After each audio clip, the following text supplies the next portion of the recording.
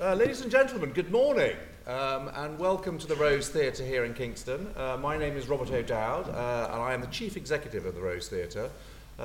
As you can see, vaguely based on the original Rose, and I think we're having a talk soon about the original Rose, but different in so many ways. I was just joking about the fact it's a new theatre, we're coming up to our 10th birthday. It's great because we have no crossover, no wings, no flying tower. So it's a challenging theatre, but we love being in here. As you can see, we are not strictly doing a Shakespeare show at the moment. Hiding behind the screen, and when I wrote this morning, I thought the screen wouldn't be there, but behind here is a set of the play Rules for Living, written by Sam Holcroft. And if you could see behind, you'd see that the set is 75% of normal size to add to the claustrophobia of the play, because the whole play is about the perfect Christmas lunch, as I see it. But I'd love you all to come and see it. There's a show this evening at 8 o'clock. I think Richard, in his midnight email, said there's a show at 8 o'clock this evening. There is a matinee tomorrow, and also our last show with us tomorrow evening. If you'd like to come and see it during the day or at any point, go to our box office, which is just next to the entrance. Say you're with the conference, and they will offer you company rate, which will be £5 off whichever ticket you buy. So do please come and see the show. It's a fantastic show. As we approach our 10th anniversary, it is very exciting to welcome you here today. This conference, which Richard has put together extraordinarily, as usual, and I started to see some of the plaudits coming around on the emails as Richard keeps sending another email to gather some more plaudits, I think, maybe not. But we are 10 in January, and this kind of starts it. This is our academic input. I'm sure will be another one next year with Richard's great work. But it is very exciting that we reach our 10th birthday. It is in a way poignant and very sad that we approach our 10th birthday in the year when we lost our founding artistic director, Peter Hall, this autumn. It was a very sad moment when he left us, and I think it's relevant and appropriate that this conference is going on and that we talk about Peter as much as we can. After creating the Royal Shakespeare Company, as I'm sure you all know, and then establishing the National on the South Bank and running Glyndebourne, his final, in my view, major contribution to the UK theatre scene was to be one of the driving forces in getting this theatre to the state you see it in now. It had taken about 25 years to get to that point, and Frank, who I'm sure will refer to it later on, actually was one of the originators of the idea. But it was really Peter coming on board at the kind invitation of Frank and David Jacobs, who was our then chairman, and then Peter sort of shook the tree a bit, and after 3 years, from memory, we got open. So it was great to have him do that. We are not a pure Shakespearean house, as you can see. We have a contemporary play, which is only 2 years old behind us. But we do try and stage as many Shakespeare shows as we can.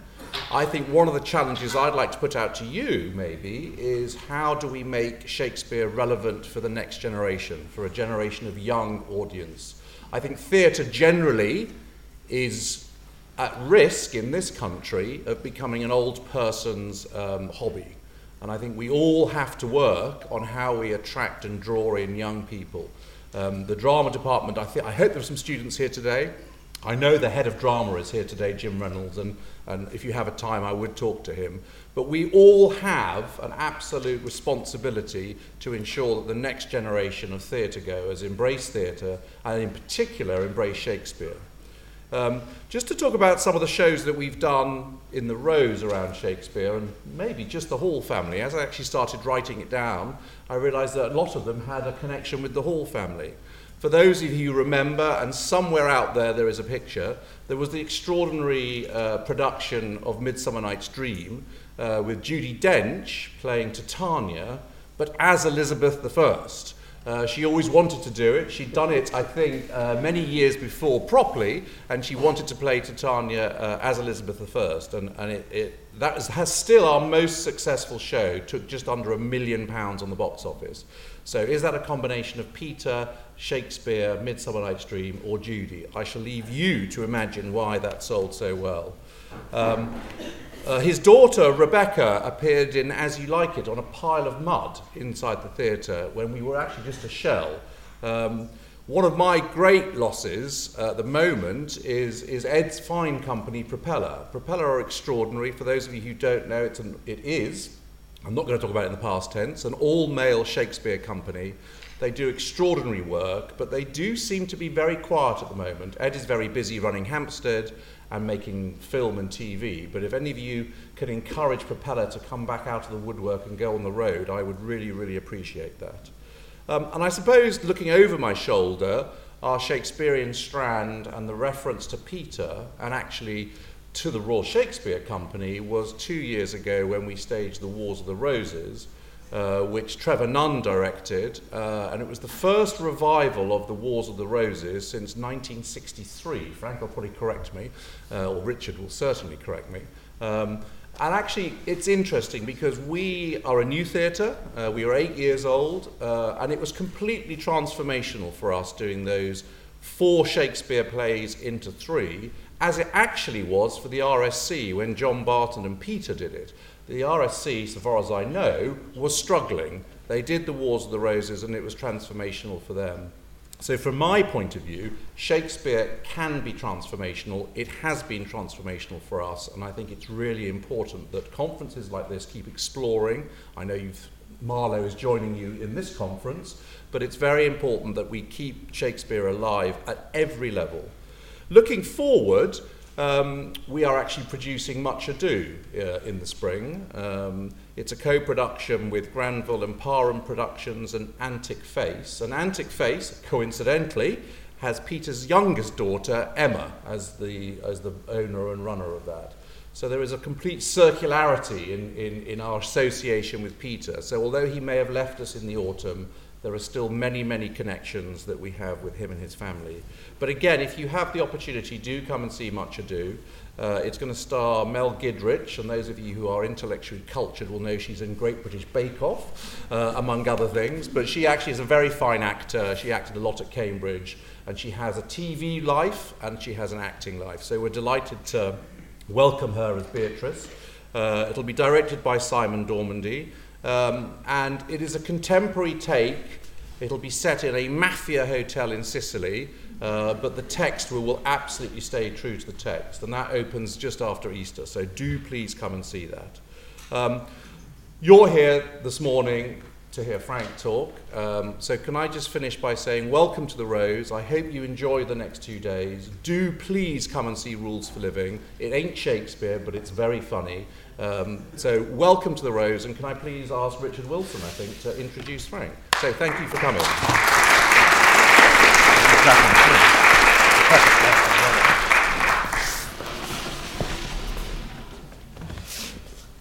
Welcome to you all. I think looking around at this early hour, I'm very impressed not only by how many people have turned up, but what people have turned up to speak about Marlowe and Shakespeare. There can never have been such a gathering, such a constellation on the subject of Marlowe and Shakespeare since Marlowe and Shakespeare dined together. So I'm enormously excited and very grateful to you. You come from America, you come from Turkey, you've come from all over Europe. Eurostar was packed, I think, this morning. But I'm also very grateful to the representatives of different parts of the Marlowe Shakespeare world who are here today, because a new narrative is developing, which you might say, in shorthand, is not the globe. And that Rose narrative has to do with a whole series of institutions that are represented at this conference. It's a narrative that connects Canterbury, where we have Andy Dawson and Ken Pickering very closely involved in the new Marlowe Centre there, or the KIT, as they're calling it, which is an extremely exciting project in a historic building in Canterbury. It's, of course, the Bankside Rose, where Harvey Sheldon, the chair, will be representing the project there, the extremely exciting educational program that Nick Helm, the architect, has been responsible for, and we'll be speaking about in a session later this morning. And of course, it's the Rose here. I'd like to think that this Rose, which is a replica, a modern replica of the original Rose, is the fulcrum of the new narrative that is developing, the Rose narrative, which climaxes, or will climax on a grand opening in, I think, 2 years' time, with the reproduction, the replica of not the Rose, but the Cockpit Theatre, but nonetheless a Rose-connected theatre in Liverpool at the gates of Knowsley. The gates of Knowsley are in fact open onto the small market town of Prescott. And in that small market town of Prescott, Lord Strange's men built sometime in the late 1580s a playhouse for the Earl of Derby's company to perform in when they were not performing in London at the Rose. So Strange's men are very much part of this strange new story. It'll be strange to the world when the narrative becomes more consolidated because the world associates Shakespeare so much with the Globe. But our focus this morning is on the Rose narrative, and it's a narrative both intellectual and architectural that is coming together in, I think, extremely exciting ways from Canterbury to Liverpool, with Kingston as a fulcrum. It's my great honour, pleasure, delight to have the dream job of being the Sir Peter Hall Professor of Shakespeare Studies at Kingston University, based here at the Rose. It is a dream job because it brings together both sides of Peter Hall's great vision for this theatre and this university. One of the reasons that the Rose Theatre was built is that Peter Hall was for many years the extremely successful, much-loved Chancellor of this university, with a very close working relationship with our then Vice-Chancellor Peter Scott, the Guardian education correspondent, and that was an enormously powerful alliance. And it brought together education and theatre in ways that make this theatre very special in its dedication to actors and academics working side by side, and that is our mission.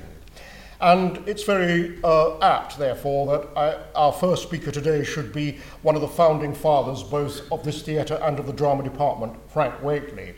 There was, I believe, scarcely an evening, certainly not a week went by without long, interminable phone calls from Peter Hall to Frank during those years of production. Frank got very used to Peter Hall's insomniac but visionary phone calls. And they worked so closely together to create this space and to create the drama department that Peter Hall was also, in his masterclasses, involved with at the university just down the river.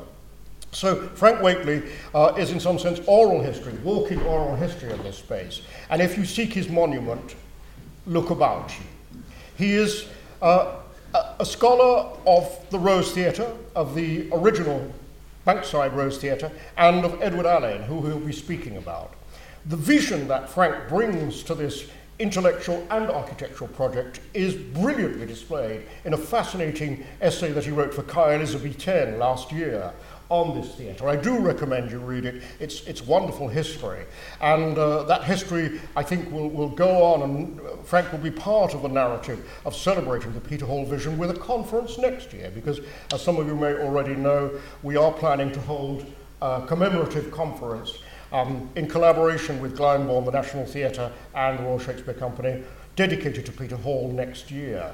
So, can I introduce our first speaker, Frank Whately?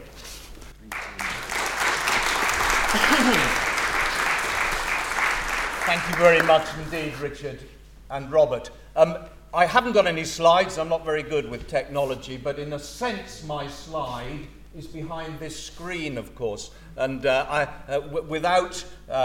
with rules for living on the stage, we wouldn't have been able to see it fully in any case, but it is the replica of the Rose.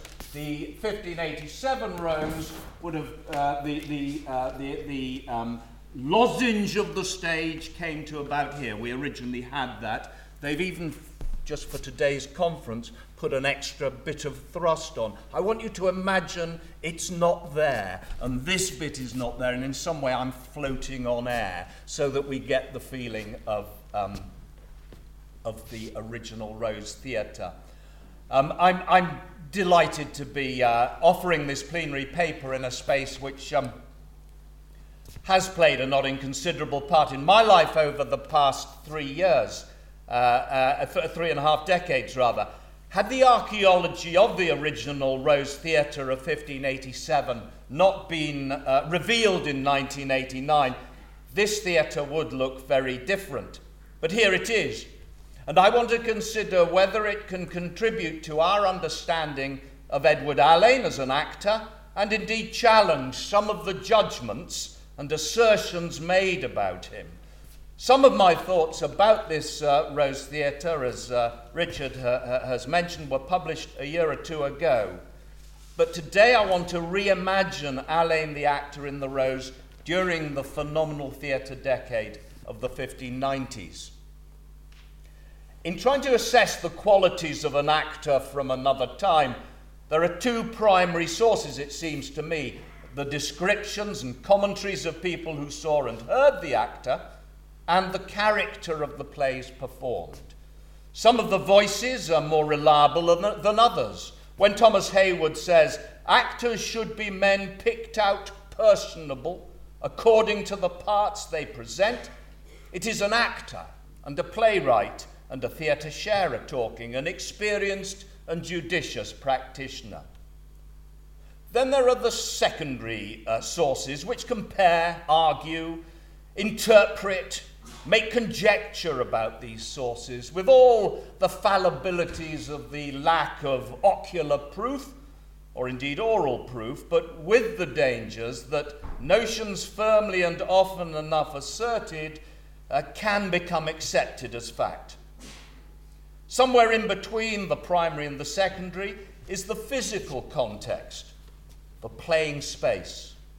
We cannot step back into the Elizabethan amphitheatres, but if we know their physical properties and dimensions, we can take considerable steps to rework the nature of the space the actor inhabited and the proxemics between actor and audience, and so evaluate what elsewhere I've described as actors' conversations. The discovery of the archaeology of the 1587 Rose offered an extraordinary and added opportunity in this regard, and it did indeed prompt us to build this theatre. I guess the names Marlowe and Alleyn go together like to Helena's double cherry. Toss in the Rose, and this triumvirate of elements causes theatrical thoughts and allusions to blossom in the historical mind's eye. Great rhetorical verse, the Marlovian line, a physically imposing actor stalking and strutting, the garrulous and garlic-breathed stinkards in the pit, swashbuckling actions above them, sound and fury, the world being threatened with high, astounding terms, and so on. As Peter Thomson once wrote, it was above all as the creator of Marlowe's towering heroes that Alleyn was celebrated. Thomson suggests that when in 1600, after a short retirement, Alleyn returned to the stage for the opening of the new Fortune Theatre, his highly rhetorical style may by then have seemed old-fashioned. Reg Folks suggests that the leading role in Green's Orlando Furioso may have suited Alleyn as a ranting part. Andrew Gurr continues the theme of sound and fury, noting his skill as a swordsman. In Orlando Furioso, the hero engages in a duel on the stage, which the quarto text scores with the stage direction, "They fight a good while, then breathe." Gurr says that at the Red Bull, Alleyn's swashbuckling tradition survived right up to the closure of the theatres, that is, in 1642. Elsewhere, he talks of the plays at the Fortune and the Red Bull theatres in the 1630s, reflecting the style set by Alleyn in the 1590s. He says it was majestic parts that Alleyn excelled in, and there is reason to believe that Alleyn's violence of voice and gesture in his most famous parts established a tradition of exaggeration which accompanied him with the Admiral's men to the Fortune and went from there with Richard Perkins to the Red Bull, and which contrasted unfavourably in some minds with the moderation of the Blackfriars. That was Andrew Gurr. Gurr took that reference to majestic roles from Thomas Fuller, whose Worthies of England in 1662 did make reference to Alleyn, and he was anything but critical. Fuller said that Alleyn's reputation was of so acting to the life that he made any part to become him. You may have gleaned that I'm uneasy about some recent assertions about Henslow's stepson-in-law. In fact, for 200 years after his death, Alleyn was remembered as a distinguished actor, even if it was not clear why. The dramatic magazine in 1830 sighed, "It is a singular circumstance and greatly to be regretted that, celebrated as Alleyn was, and by the unanimous assent of his contemporaries pronounced an unequalled actor, we know scarcely anything of the particular line in which he excelled." Yet for much of modern times, until recently, Gurr's violence of voice and gesture has been a keynote. Alleyn as a sort of swaggering Schwarzenegger, or a rumbustious Brian Blessed. The roaring and rhetoric label seems to have begun to gain traction at the turn of the 20th century. Karl Mansius, in his 1904 A History of Theatrical Art, expresses surprise that no one before noticed that Shakespeare made several vehement assaults on Alleyn.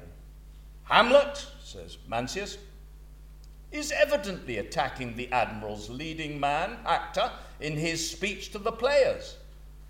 There is, he says, not the slightest doubt that Shakespeare is attacking his rival, Alleyn. Better still, of course, Hamlet's words are spoken by Richard Burbage, so the meta-theatrical point is even sharper. "Nor do not saw the air too much with your hands thus. Oh, it offends me to the soul to hear a rumbustious, periwig-pated fellow tear a passion to tatters, to very rags, to split the ears of the groundlings, who for the most part are capable of nothing but inexplicable dumb shows and noise." Is this a critique of Alleyn? And in passing, an insult to the Rose audience at the very time that the New Globe would be intent on winning that audience? Andrew Gurr concurs. What Shakespeare criticised in Hamlet was, in fact, Alleyn's style of acting. Even Bottom's playing pretensions have been cited as a satirical commentary on Alleyn as Tamburlaine. "I will move storms, I will condole in some measure, yet my chief humour is for a tyrant. I could play Hercules rarely, or a part to tear a cat in to make all split. The raging rocks and shivering shocks shall break the locks of and so on." G.B. Harrison in 1927 wrote that Alleyn's chief humour was for a tyrant, and all such parts were made for strutting and bellowing. John Dover Wilson takes up the idea again with his own edition of Hamlet and also What Happens in Hamlet, saying the players and Hamlet's criticism were attacks on Alleyn and the Admiral's men. By the early 1940s, these ideas were more firmly rooted. Freedby and Reeves, in their History of the Theatre, spoke of Alleyn's exaggerated style of acting. Brooke, in A Pageant of English Actors, said his acting was somewhat over-heavy. William Armstrong's attempt in a Shakespeare Survey article of 1954 to restore his reputation was stopped in its tracks by the aforesaid Andrew Gurr's first foray on the subject. Prompted by Harrison's assertion that Pistol in Henry IV Part 2 was a kind of wasting parody of Alleyn, Gurr insists that Pistol's burlesquing of Tamburlaine and Muley Mahomet is an example of the Chamberlain's men offering a mark of their divergence from Alleyn's style. There is an implicit confusion here with the style of the actor and the style of the playwright. And was it to reinforce this sense of a rivalry between the company soon to occupy the Globe and the men at the Rose that Gabriel Egan, and I'm not sure if Gabriel's here, but I know Stanley is, who edited the Oxford Companion to Shakespeare, but Gabriel said, to augment his large bulk, Alleyn apparently developed a powerful style of large gestures and loud speaking, which others mocked as stalking or strutting and roaring. This, I hasten to say, Professor Egan said, in the days of his own particular loyalty to the then new Shakespeare's Globe. It is interesting that the increasingly direct critical comments and assertions developed through the century, which saw naturalism emerge as a force in theatre writing, followed by the influence on actor training of Stanislavski and his studio system, and then those disciples, such as the Actors Studio in New York and Drama Centre in Britain. Does this affect our view, looking back to Alleyn? A modern actor typically represents a role on stage. The Elizabethans more often spoke of presenting a role. This word, as John Astington says, carries with it some sense of bringing into being or into the current living moment and presence. Such a presentation is declarative rather than imitative. It relies on explication or familiarity to give it meaning and calls on an audience's indulgence to fill in its gaps as persuasive communication. I'll have more to say about that later, both on the style or method and on the audience engagement, and also its contemporary currency. This presentational characteristic in the public playhouses would have been as true of Burbage as it would have been about Alleyn. They were spoken of, as it were, in the same breath. Marston poses the question rhetorically in 1598. Say, who acts best, Drusus or Roscio? It would be nice to be able to compare the two of them without each being defined only through the playwright each is most associated with. Did they perhaps share the same stage together? They certainly seem both to have been together at the Rose in the early 1590s and even in the same company. At different times, did they play the same character? Nowadays, one can ask, have you seen so-and-so's Cleopatra or so-and-so's Hamlet? Well, there is one role.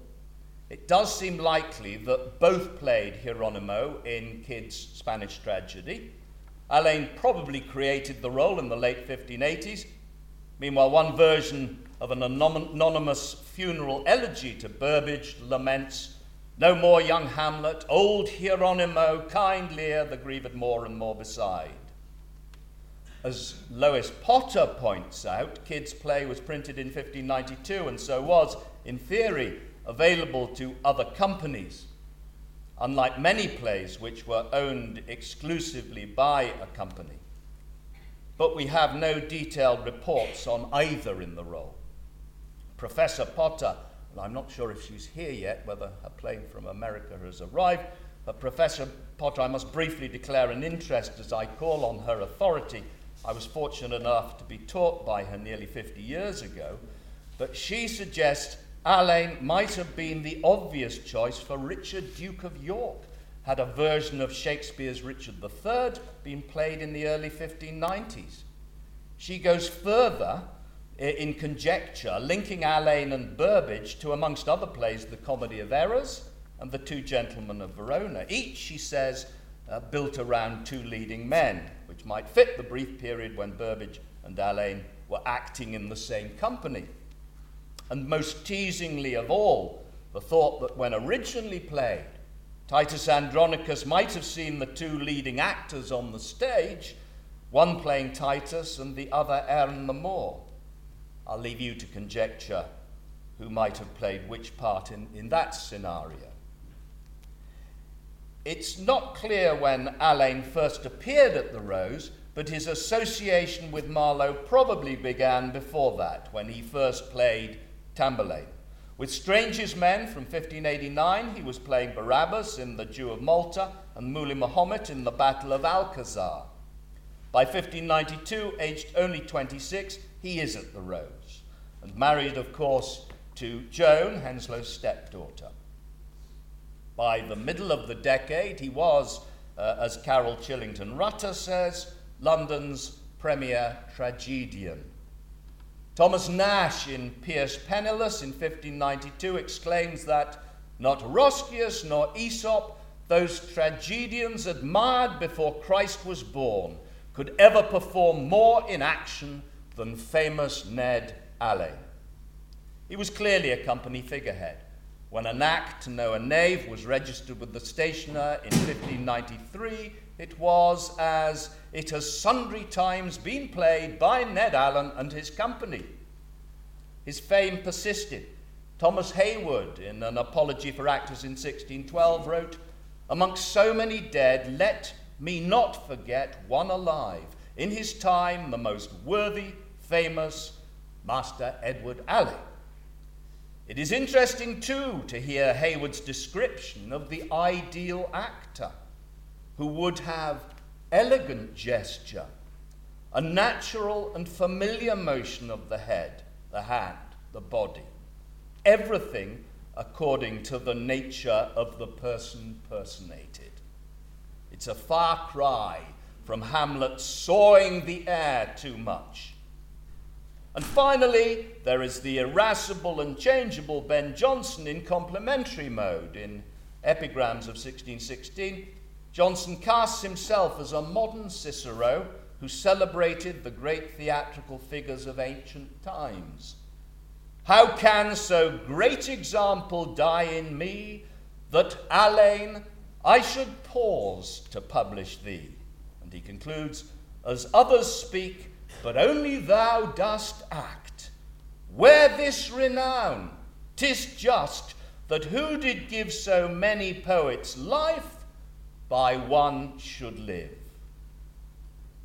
I'll return later to the Johnsonian tirade purportedly against Alleyn, published some years after Jonson's death and called in evidence by some of his critics.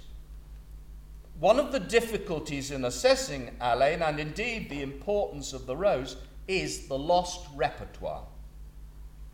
We know the titles of many plays which he must have been involved with as the leading admiral's man, but alas, not the plays themselves. The Fire in the Fortune Theatre in 1620 must have destroyed parchment loads of textual evidence, which we might otherwise have referred to in order to gauge the breadth of his talent. One that did survive in an abbreviated form is George Chapman's comedy, The Blind Beggar of Alexandria. John Astington says that this play offers the clearest evidence of Alleyn's range. The leading actor, the title page of the 1598 published text announces, will be seen most pleasantly discoursing his variable humours in disguised shapes full of conceit and pleasure. Alleyn's role was Cleanthes, born the son of a shepherd, sort of references to Tamburlaine there, who on banishment from Egypt adopts a variety of disguises. It does have to be said it's not the most ethical of plots, with two of the female characters shamelessly used and abused. As a disguised Cleanthes, he plays a decrepit beggar, a scheming moneylender, and a choleric count, and manages to marry each of the women in turn. Alleyn says Astington, Alleyn was not assisted by a makeup department. The changes in his costuming must have been few, and the burden of the change in humour laid on modification of physical manner, pace and movement, of facial mask, and vocal tone and manner. The actor transformed himself, and that beneath the surface change he was recognisably the same man, Cleanthes and Edward Alleyn, provided part of the audience's pleasure. This reference to the audience and their potential experience brings me to a consideration of the acting space with which the actor is principally associated, the Rose itself. Michael Hathaway, before the revelatory discovery 30 years ago, wrote, "Undoubtedly the players did adapt themselves to the physical features of their playing spaces." Before 1989, the Rose was known simply as one of the South Bank amphitheatres. It was built in 1587 and had fallen out of use only 16 years later. It disappeared like an Elizabethan warship, sinking apparently without trace into the tidal Thames mud until it was pulled back into the light 386 years later. The excitement at the discovery of Henslow's Theatre was accompanied by some surprises. 3 features of the unique Rose stood out, significant because they would each have affected how a player played and what an audience experienced. There was the polygonal shape of the theatre, the shape of the stage, and the surprisingly small size of the whole amphitheatre, even taking into account the changes apparently made in enlarging the space in 1592. It was said that when Ian McKellen went down to the archaeological dig, his first response was, "Well, you don't have to shout in here." So struck was he by the intimacy of the space. I have a little personal anecdote here. When I included this report, this reported remark for publication a couple of years ago, my editor, the brilliant and rigorous Chloe Preedy, I think might be here, or might not quite be here, quite reasonably asked me to reference McKellen's remark. I spent a day or so scouring my old papers and books, coming to the conclusion that Peter Hall must have told me it, and by then poor old Peter would not have really understood, let alone recall what I needed. At that very time, we were doing Brian Friel's translations here in the Rose. And I sat somewhere back there with my daughter. By some sheer good fortune, and this was quite literally 2 or 3 days after I'd been asked for the reference. So by some good fortune, whether the movement of the stars or whatever, Ian McKellen was in the row and seat immediately behind. So I was able to ask him if indeed he had said that. "Do you know," he said, "I can't honestly remember. But if I didn't, I certainly should have done. So I'm saying it now." It was so surprisingly small, and he regaled us with further delightful stories about hazelnuts and nicked clay pipes. The nature and quality of the actor-audience communication at the original Rose were evidently very different to anything which had previously been supposed. Now that we have this space, what more can be said? Well, our Rose does not pretend to be an accurate replica. It is a modern theatre which attempted to ensure that the spatial relationship between the stage and auditorium resembled as closely as possible the original.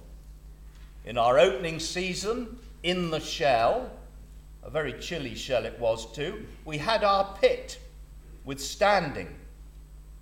This floor drops down quite easily, about 3 or 4 feet. But it's since given way to more modern demands for comfort, so people can sit at this level. The 1587 Rose was a 14-sided, not entirely regular polygon. This one has 11 large sides with 10 smaller sections, an arrangement which enabled best use of the footprint available to this development, whilst preserving as closely as possible a relationship with the original. The measurements, however, are telling. The external diameter of the original was 72 feet. And here, 73 feet 7 inches. The inner yard of Alleyn's Rose was 49 feet, and of its offspring here, 49 feet 6 inches, so very similar. The other important feature which emerged from the archaeology was the shape of the stage. And you have to imagine this shape that we have here sitting back about here, on a line here.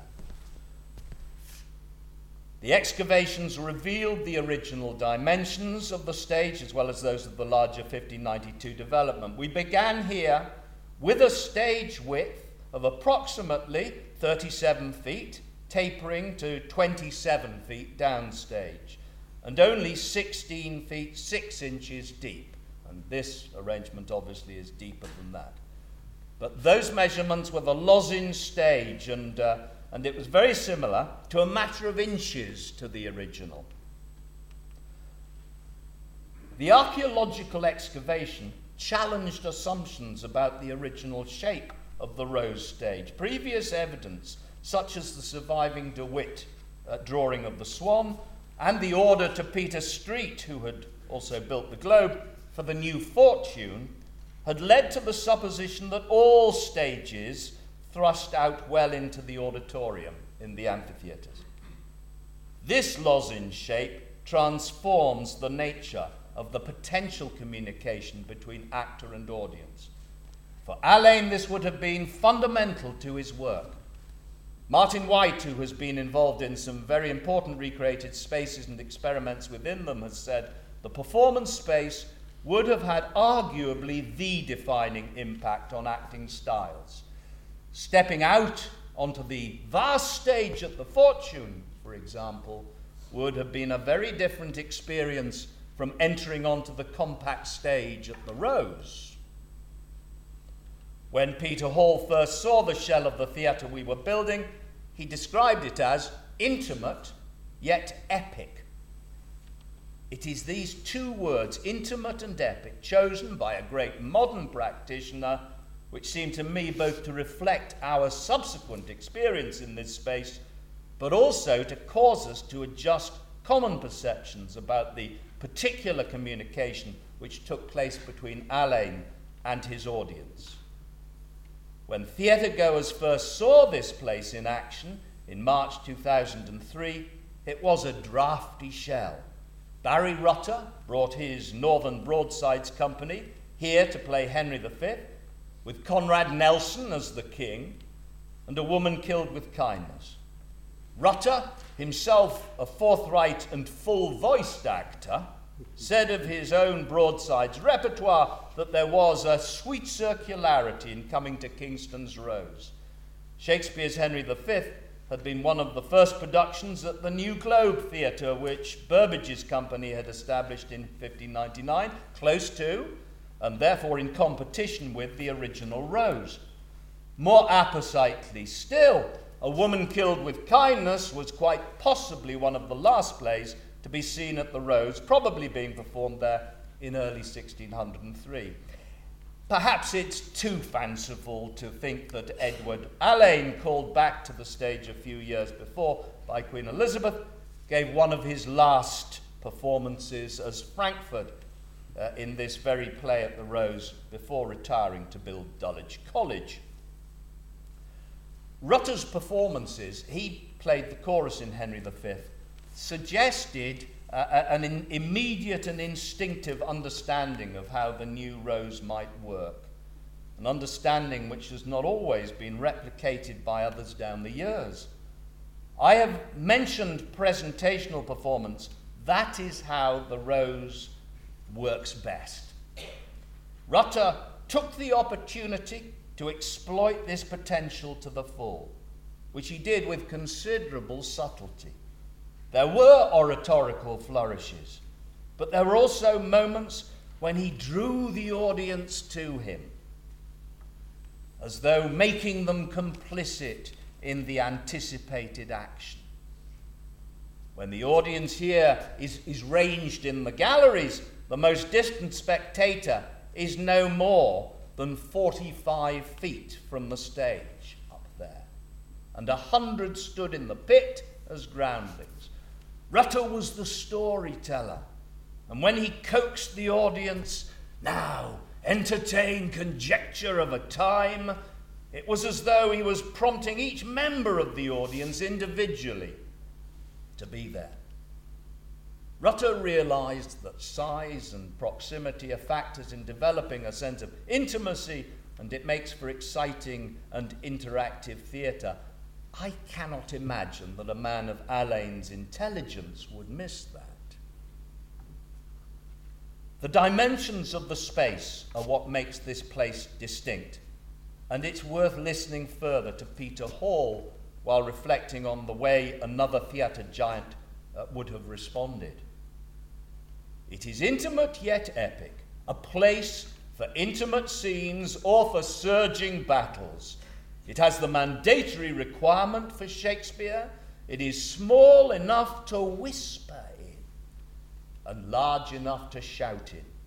It is a place for the imagination where a good actor with a good text can make the audience imagine that they are anywhere. It is a modern theatre which has all the strengths of the past. Of course, good actors do adapt, whether to roles, to styles of writing, or to the nature of the spaces in which they're performing. Michael Billington noted in his 2004 review of As You Like It, Peter Hall's first production here, again in an unfitted out shell, the most successful performances are achieved by actors who draw on both experience and some innate tuition. Billington wrote, "It is illuminating to see how an experienced actor intuitively understands the space and adjusts his performance upwards. By this he did not mean ranting or bellowing."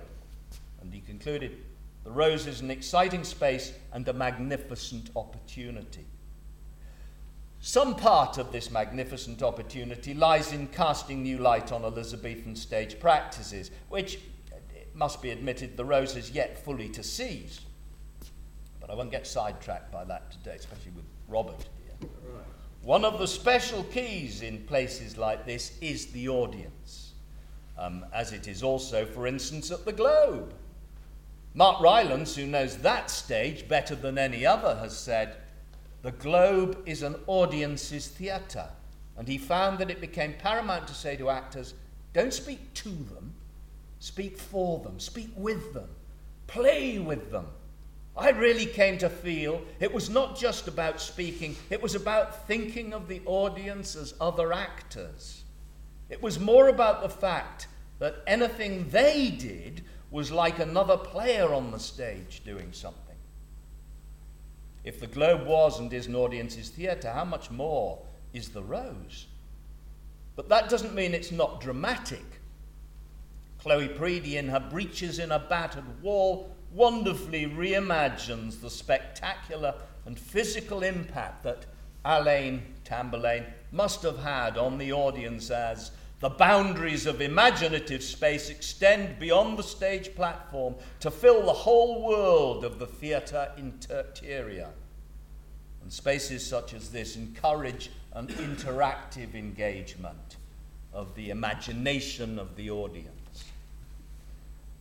What other benefits does the Rose lozenge have over a thrust stage? Well, think, for instance, of the RSC's Swan Theatre, or more tellingly, their new stage, which surprisingly mirrors their smaller thrust.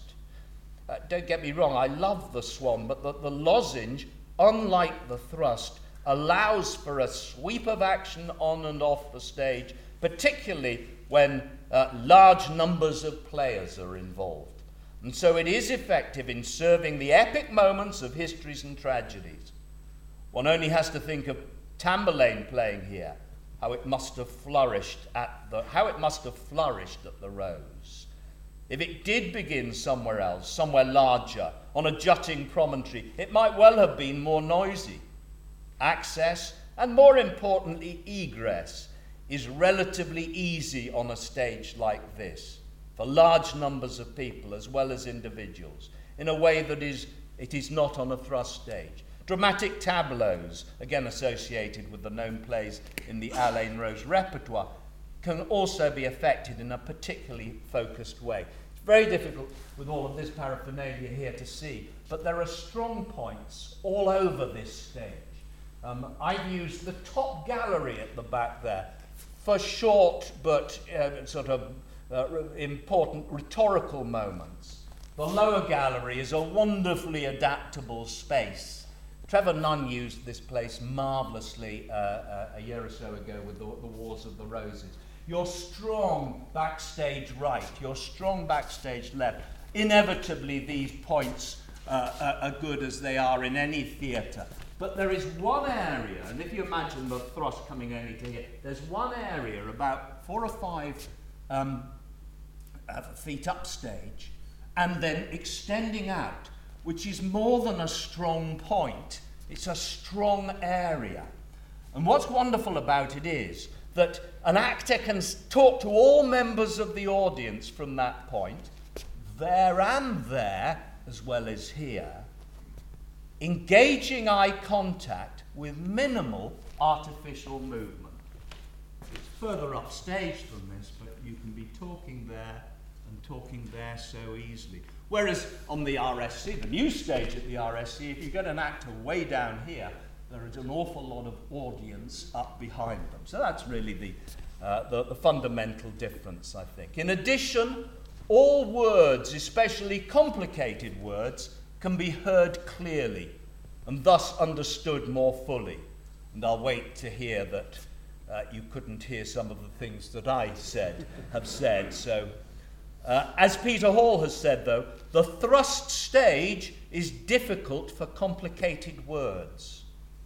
So, the epic is related to the intimate in the architecture of the rose, and the advantage it gives the actor in his or her conversations with the audience is significant. This rose space convinces me that both Alleyn's acting style and the way the repertoire was played in the theatre so closely associated with him have been grossly oversimplified by some commentators. That may have been driven by the repertoire we know that Alleyn played. Burbage, the actor, is defined by the extraordinary depth and breadth of his friend Shakespeare's writing, Hamlet, Othello, Henry V, King Lear, and so on. Alleyn is both defined and sometimes excoriated by his association with those surviving majestic parts. Both he and Marlowe are sometimes disparaged as a result. We know that Crack Me This Nut was a very popular Rose comedy in which Alleyn presumably excelled. But we know nothing more about it because it, along with so much of the Rose repertoire, has disappeared. Of the 280 or so plays which Henslowe refers to in his diary, only 29 seem to have survived. Jeanette Dillon notes that over a period of 3 years, a leading actor with the Admiral's Men, like Alleyn, had to play about 71 different parts, including 52 or so new to him at that time. So Burbage is given his context of variety. Alleyn has been deprived of his. But how would an Alleyn performance of Marlowe sound and look? Of Marlowe, Robert Wyman has said that he developed a literary language symbolizing a capacity for circumscribing the power of a new Renaissance type of mimesis on common stages. This mimesis is strictly harnessed to a textually determined purpose of playing.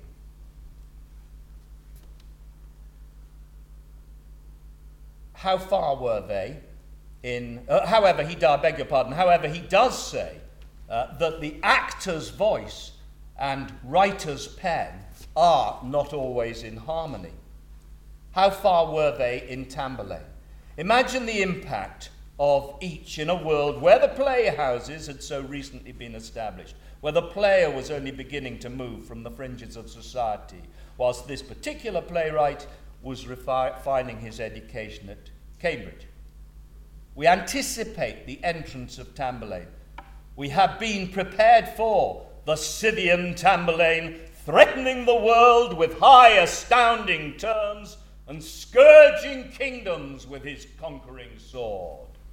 And enter upstage Edward Alleyn, impressively tall, of commanding voice, leading Xenocrate. Come, lady, let not this appall your thoughts. Physically, we know Alleyn was certainly imposing. Susan Cherisano's striking article, Tamburlaine and Edward Alleyn's Ring, is brilliant detective work in this and confirms everything according to the nature of the person personated. Menaphon no doubt describes Alleyn when he says of Tamburlaine, of stature tall and straightly fashioned, like his desire lift upwards and divine. So large of limbs his joints, so strongly knit, such breadth of shoulders as might mainly bear old Atlas' burden. And if we accept that Menaphon is describing Alleyn, we should also listen to other descriptions and consider how vocally and physically he appeared on this stage at other moments. In Act 3 of the first part of Tamburlaine, there's a marvellous dramatic moment. To the horror of Aegidas, Xenocrate tells that she has been won by Tamburlaine. As looks the sun through Nilus' flowing stream, or when the morning holds him in her arms, so looks my lordly love, fair Tamburlaine. His talk much sweeter than the muses' song they sang for honour 'gainst the Pierides. A few moments later, as Aegidas disparages Tamburlaine, though he seemed to love you much, his ardour has cooled, Tamburlaine appears behind Aegidas. An action takes place, and Tamburlaine and Xenocrate leave the stage. The hapless and horrified Aegidas gulps, betrayed by fortune, and he knows his number's up, and he contemplates his inevitable fate. What is that action behind him? Well, a combination of editorial additions attempt to interpret the moment based on what is spoken and perhaps what is seen in production. Tamburlaine goes to Xenocrate and takes her lovingly by the hand, looking wrathfully on Aegidas, and says nothing. Exeunt. Aegidas remains. As a director of the play today, that moment has tremendous potential. It is the director's job to move the play from one moment of dramatic tension to the next, and the actor will embody it. For Edward Alleyn, creating the role for the very first time, without a director, that potential was all his to fulfill. Perhaps some of the fond and frivolous gestures omitted by the publisher, Richard Jones. It is a moment without words which shows different sides of Tamburlaine's nature. His violent threat on the one hand, but his capacity for gentle and passionate love, shown in his devotion to his divine Xenocrate. That word lovingly is telling. It accords with what Xenocrate herself says of Tamburlaine. In a space this intimate, it would have added impact for its tightly packed audience. Now, perceptions can change. I said I would return to the irascible Ben Jonson, who wrote of Alleyn as others speak, but only thou dost act. It's the same Jonson who wrote of Marlowe's mighty line. Then decades later, nearly half a century, following his own death in 1640, Jonson's Timber or Discoveries is published. In it we hear him contrast the true artificer with the writer or the actor whose language flies from all humanity with the Tamerlanes and Tam-o'-Shans of the late age, which had nothing in them but cynical strutting and furious vociferation to warrant them to the ignorant gapers. And thus, as Jonson takes a shot at Marlowe, Alleyn is winged, and some in more modern times seize their ammunition. Whatever you make of Jonson's choice of words, or state of mind looking back as he made them, objective or subjectively written in a bad mood, they have had a lasting impact. But of other plays, we hear much about one performance of Dr. Faustus. in which extra devils invade the stage from the audience, an image of chaos, noise, and hocus pocus. But the play obviously is more than this. Perhaps the most famous lines which Alleyn ever spoke offer, nay, demand a subtlety of acting style. Was this the face that launched 1,000 ships and burnt the topless towers of Ilium? Sweet Helen, make me immortal with a kiss. They kiss. Her lips suck forth my soul. See where it flies. Come, Helen, give me my soul again. They kiss again. Here will I dwell, for heaven be in these lips, and all is dross that is not Helena. Where is he on the stage? I guess somewhere in that strong area up there, so that he can play the action and engage each member of the audience. The rhetorical wonder of the first two lines gives way to the urgent and contradictory desire for physical, sexual, lustful gratification, confused by the need for immortality. This ludicrous, self-deceived request to a walking cadaver, a ghost, a spirit proceeding from a heat-oppressed brain, a Mephistophelian joke, whatever it is, nevertheless carries a weight of male confusion and need. Whatever she is, Faustus kisses, and her lips suck forth my soul. He wants his soul back, so he kisses again, and finds heaven and all, but Helen is hell. Why have audiences down the ages not laughed the character off the stage? It verges on bathos. It's preposterous, isn't it? Well, no. Marlowe's genius ensures that it is a great theatrical moment rather than a laughable one. It's one of those moments in theatre which is at one and the same time active and reactive, but reflective too. It is anything but strutting or bellowing. It's complex, emotionally and psychologically, and it's dangerous.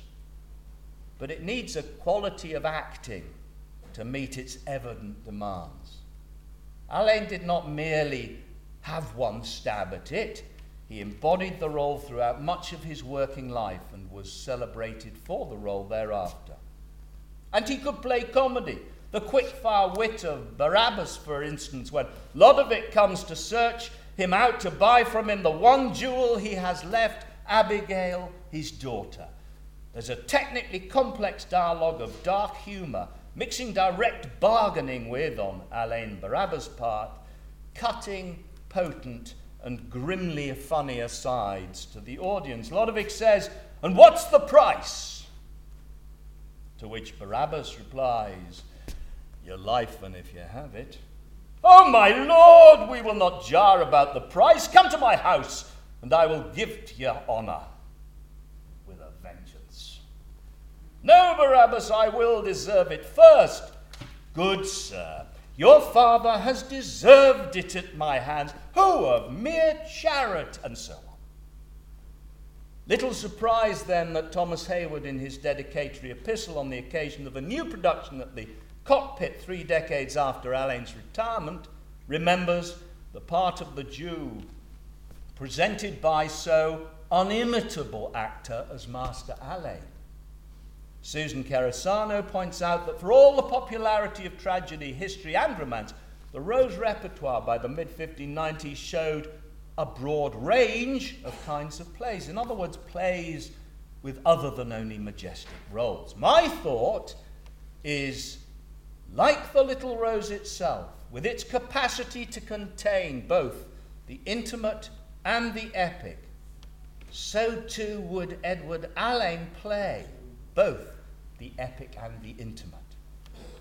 An actor embodying a text, a whole variety of texts, but doing so in a particular space where his conversations with the audience would, of creative and commercial necessity, have had a reciprocity with the rose.